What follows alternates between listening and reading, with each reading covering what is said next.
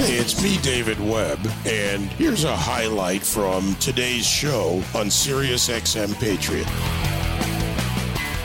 Yeah, the foothold principle extends in so many ways to so many issues, and certainly to the Constitution.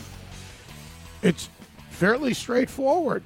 I don't know how it's not understood around this country. Now, I'm throwing a little bit of healthy legislative sarcasm in that because there are lots of debates in the states, but what type of debate and what type of actions matter when it comes to our Second Amendment rights? Recent efforts in Illinois and New York continue under the guise of gun control. And when it comes to many Americans like myself who may want to exercise their rights, they make it increasingly difficult and put boundaries in ridiculous ways around institutions, around types of buildings, you name it, in order to make it harder for the law-abiding citizen to remain strictly law-abiding. Larry Correia, a professional firearms instructor and best-selling author, joins me. So, Larry, here we go, and especially at a time when there is so much going on in the state level, what concerns you more, state or federal? Right now, federal. State, there's several states that are just like the problem children. We have, New York, Illinois, Hawaii, Massachusetts. You're continually pushing, but most of the states have actually gotten a lot better on Second Amendment rights over the last generation. We're up to like 25 states now with constitutional carry. Huge gains all over the country. A lot of state legislators acting to put protections into the Second Amendment. Federally, just this last week, the ATF had a huge overstepping of constitutional authority with this new brace regulation that's going to turn probably tens of millions of Americans into felons overnight. So they're both bad. It's like choosing between brain cancer and colon cancer. They're both pretty horrible, But right now, I'd say the feds are probably a little worse. How does, and this may be kind of impossible to answer, but maybe there's a pathway to be described here. How does a Republican-controlled House, because politics and policymakers are a part of this, legislatively or oversight over these agencies, another function of the House of Representatives, is there a pathway there to do something about your federal, or to address the federal concerns? Possibly. I've heard a couple theories that I'm not really sure about, like the legal aspects of this. Breitbart had an article the other day about using the CRA, which is a Congressional Review Authority, but I'm not familiar with how that works exactly. Jim Jordan, when he was put as the chairmanship, just the very first thing he did was send a nasty letter to the ATF. The thing is, Congress controls the budget, and the Republicans could rein in a lot of this out-of-control federal agency stuff if they had the spine to do it. And it just would require actually pushing and having these fights, and then having these hearings, and then demanding answers of how can you go so clearly against Supreme Court decisions? How can you go so flagrantly against the Constitution? How can you victimize so many of our citizens and people in our states who've done nothing wrong, as law-abiding citizens? The weapons are there. The Democrats don't hesitate to weaponize every aspect of the government when they're in control of anything. And I think the Republicans need to fight back on this, or we're going to get pushed around. We can't just sit around waiting for Clarence Thomas and Samuel Alito to save us. Yeah, and, the agencies, to your point, they're making their presence known. And while there could be, let's call it a legitimate reason, for example, for, Bureau of Alcohol, Tobacco, and Firearms and Explosives, right? We now got to add the E there, of course, to be at SHOT Show in Vegas this week. The questions then, are they there to set a presence that we're watching, or are they there? I mean, there's a lot of debate over the agencies like ATF and other elements where they put themselves. And I'm also concerned about, the federal level, which means the Department of Justice and states working together, or state departments, attorney general's offices in some of these problematic states. Oh, absolutely. In my book, I've got coming out next week, In Defense of the Second Amendment, I have a big section where I go through what can we do for the future? I mean, how can we move the ball down the field? Well, what are some things we can do? And a lot of it is at state levels and pushing for state-level laws and state legislators. A lot of people don't realize just how much power that they have at the state level to push for this stuff. Federally, because we have those problem states, we have so many senators coming from those deep blue states that hate guns. It's hard to get federal legislation passed. But at the state level, we keep making wins. And then the big thing is the more pro-gun people we get into office, and I'm talking genuinely pro-gun, because I have plenty of examples in the books of Republicans who squish on guns or flip-flop on guns or flagrantly just lie to our faces, say, I love the Second Amendment, it's great, and then when given the opportunity, they don't vote for what we need, or they're actively against us. And we have a lot of options. We have a lot of things we can do to make progress. And I think we are overall. In the meantime, though, the people stuck in those states that are just absolutely dominated by their big blue cities, I mean, they're in for a heck of a fight. And their best bet is the courts. And also, if you look at like Illinois, just passing this assault weapons ban, it's really interesting because last count I saw, it was 60-something of the sheriffs in Illinois. There's 102 counties in Illinois, I believe. I'm not sure about that. I'm not from that area.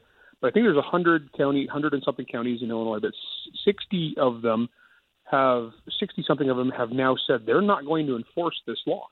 And the governor's furious at them and demanding they be replaced, but he doesn't have the authority to do that. So they're just not going to prosecute their citizens unless they're doing some other crime. They're not going to go after anybody for this. And all the sheriffs are writing letters saying, hey, we support the Second Amendment, and this is a blatantly unconstitutional move, and we're not going to enforce it. And that's courageous, and I salute those guys for taking that stand.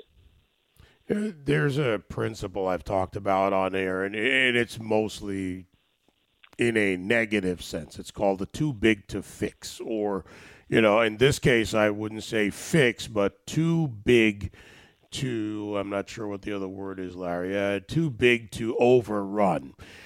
You're an expert. You are an expert in self-defense training, and more Americans, and yes, women included, minority women, you name it, across the board, more and more Americans in the past few years have purchased weapons, have gotten trained, certified. They continue to train. We see an increase in many areas in this country in range usage. There's more to this. So as more and more people become better at exercising their rights and by the numbers becoming too big to overrun, I think that's a viable path as well, because it's reality over agenda. Absolutely. Yeah, I've got a chapter in the book about that, just kind of the shifting culture war. And what's really interesting is you go back and you look at during the riots and you look at during all the chaos where we had all these places around America, the cities were in flames, and the police were telling people, you're on your own. We can't come save you. Good luck. And for the first time, a lot of people who had been on the fence about guns or even anti-gun were left hanging. And they had this realization that, wow, I'm on my own. And the run on guns in 2020 was madness. You can talk to any gun dealer anywhere in America, and they'll tell you the same thing. They had people rushing through the door. They had lines down the street. They had people buying guns. And the thing is, they weren't hardcore gun guys. They weren't guys like me. We've got ours. We're not going out during the crazy rushes and trying to buy more. We're doing fine. These were mostly new people. These were people who were new to the idea of self-defense, and they're coming into the Second Amendment kind of out of desperation. But once they're in that, now they're part of the club, and it's our job to welcome them and help them understand and learn. One of the reasons I wrote this book was to help people, to Give this book to their fence-sitting loved ones, their friends, their neighbors, their relatives that are, kind of thinking about guns, or maybe they're a little anti-gun because they watch the news and they believe everything they're told on the news. They don't understand that they're being lied to and manipulated. So I try to go through and articulate for all these new people, this is why we believe what we believe. This is why we do what we do, and this is how you guys can take advantage of these rights. The Second Amendment's a human right. It's intended for everybody, every group. It doesn't matter. It's for all human beings. It's for us to be able to defend ourselves and our families and our loved ones. So, if we can help move the needle for these people, I think that's the best thing we could ever do. Absolutely. I want to go to a specific case, and again, looking forward to your book, In Defense of the Second Amendment, that my guest, Larry Correia, who's on the line with me, that comes out, I believe, on the 24th. Correct me if I've got that wrong. Yep, no, that's correct. And you can pre-order now as well. By the way, getting Nick Searcy to write the foreword, I got to give him a hard time about that. Long-time friend, but good for you. Good man. He is a great American. I love Nick. He is a good guy. He's very shy. He's absolutely very shy about what he has to say. But this case, I don't know how closely, Larry, you've followed this case in Houston. You had a robbery suspect, using a weapon, or in this case, at the time, clearly, and the law backs you up on this, he had a fake weapon, but using it to hold up patrons. Then one of the patrons pulled out his weapon, shot him, and then fired after he was down on the ground. Now, activists are calling for him to be treated as a lawbreaker. I don't know how much you follow the case, as I said, but here's a case where no one knew this guy, for all intents and purposes, for everybody viewing it, had a gun. There's video. But now they go after the man who took action based on what was available for information and under the law legal. Yeah, that was a really interesting case. And I'm not local to that area, but to the best of my knowledge, I don't think they've identified him yet. I think he just left. Yes, so I'm not sure. Well, and also from watching that video, my reaction as a self-defense instructor kind of guy was watching that video. I was like, that's not this guy's first rodeo. So I don't know what his background is, but that man was not a stranger to violence. Now, what I would say on that is just in general, with having concealed carry, it's for situations like that. It's defense in depth. It's the bad guys, the criminals. They don't know who's armed. It could be anybody. It could be grandma. It could be whoever. And it's just a layers of defense because the law ain't going to be there all the time to help us. So it's going to come down to we're going to defend ourselves. And so that for the first part of that is clearly a justified shooting. The criminal had a gun. There's no way to tell if a gun is a toy gun when someone's pointing it at your face like that. That's legally speaking, as long as a reasonable person can believe that that's a real gun. It looks like a real gun, then you're legally okay. He presented the ability, opportunity, and immediate threat of serious bodily harm to everybody in that restaurant. So when the fellow pulls the gun and shoots him, he was perfectly legally justified. It gets a little questionable at the end where he puts a bunch of extra bullets into the guy, and that's what it turns when he's already down and disarmed. That would get legally questionable, and it would be bad in most states. So if you are defending yourself, in most states the rule is you shoot until you can no longer articulate that there's a threat. The guy's got once he's no longer a threat, you need to stop hurting him. That said, this situation, I think that guy shot the bad guy and looked at the situation and said, "I'm not going to get tangled up with the law," and he's gone. And I don't know if they'll ever find him. I can't fault him. I don't know what his background is, but he got the heck out of there, and can't really fault him for that. Well, okay, legally I can't say. Somebody who's taught CCW class, I can't say that, but the rest. No, but I understand what you're saying. The reality is, people look at a situation and walk away. Right? People drive away from accidents. Different situation, but that reaction to not be caught up in this. Look, we've all played moot court at times, right? I do it on this show with attorneys and otherwise. If the ME determines that the initial shots fired were the cause of death, after that it might even be a civil charge because you're not allowed to, damage or further whatever a body. So we'll see how that plays out. I mean, that actually could be the factor under Texas law in this case. Something akin to you can't steal a dead body from a morgue. It's already dead. So we'll see. Yeah, you and I are playing a little bit of moot court with this. Yeah, I think that's one of those questions for people to argue on the internet. As far as the practicality of it, that first part, he did exactly what concealed carry exists for. And it offends a lot of people because they like to, coddle bad people and they like to coddle criminals. But, the more the state abdicates its responsibility and the more the state lets people run wild and the more crime gets worse and worse, the more regular people aren't going to put up with it. The state doesn't have a monopoly on force. We delegate that to them under the assumption that they're going to administer the law fairly. And if they're not doing their job, people are going to do their job. And we've seen concealed carry has grown all over America, and I think that's fantastic. And we have, like I said, half the states now allow you to just carry a firearm if you're a law-abiding citizen with no issues.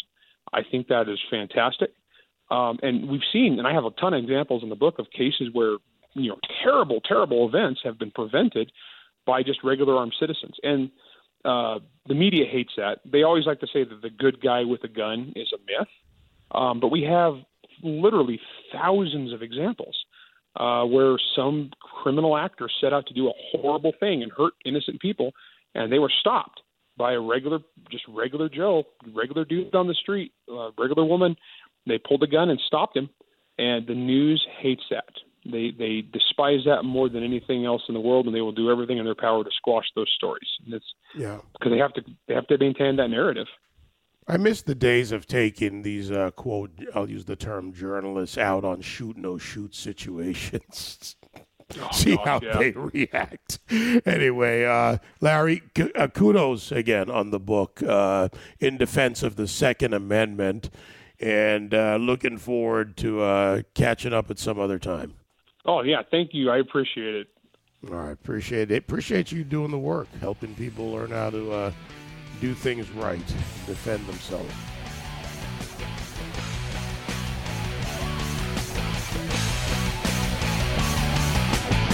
You can join me live on The David Webb Show Monday to Friday, 9 to noon East on SiriusXM Patriot 125.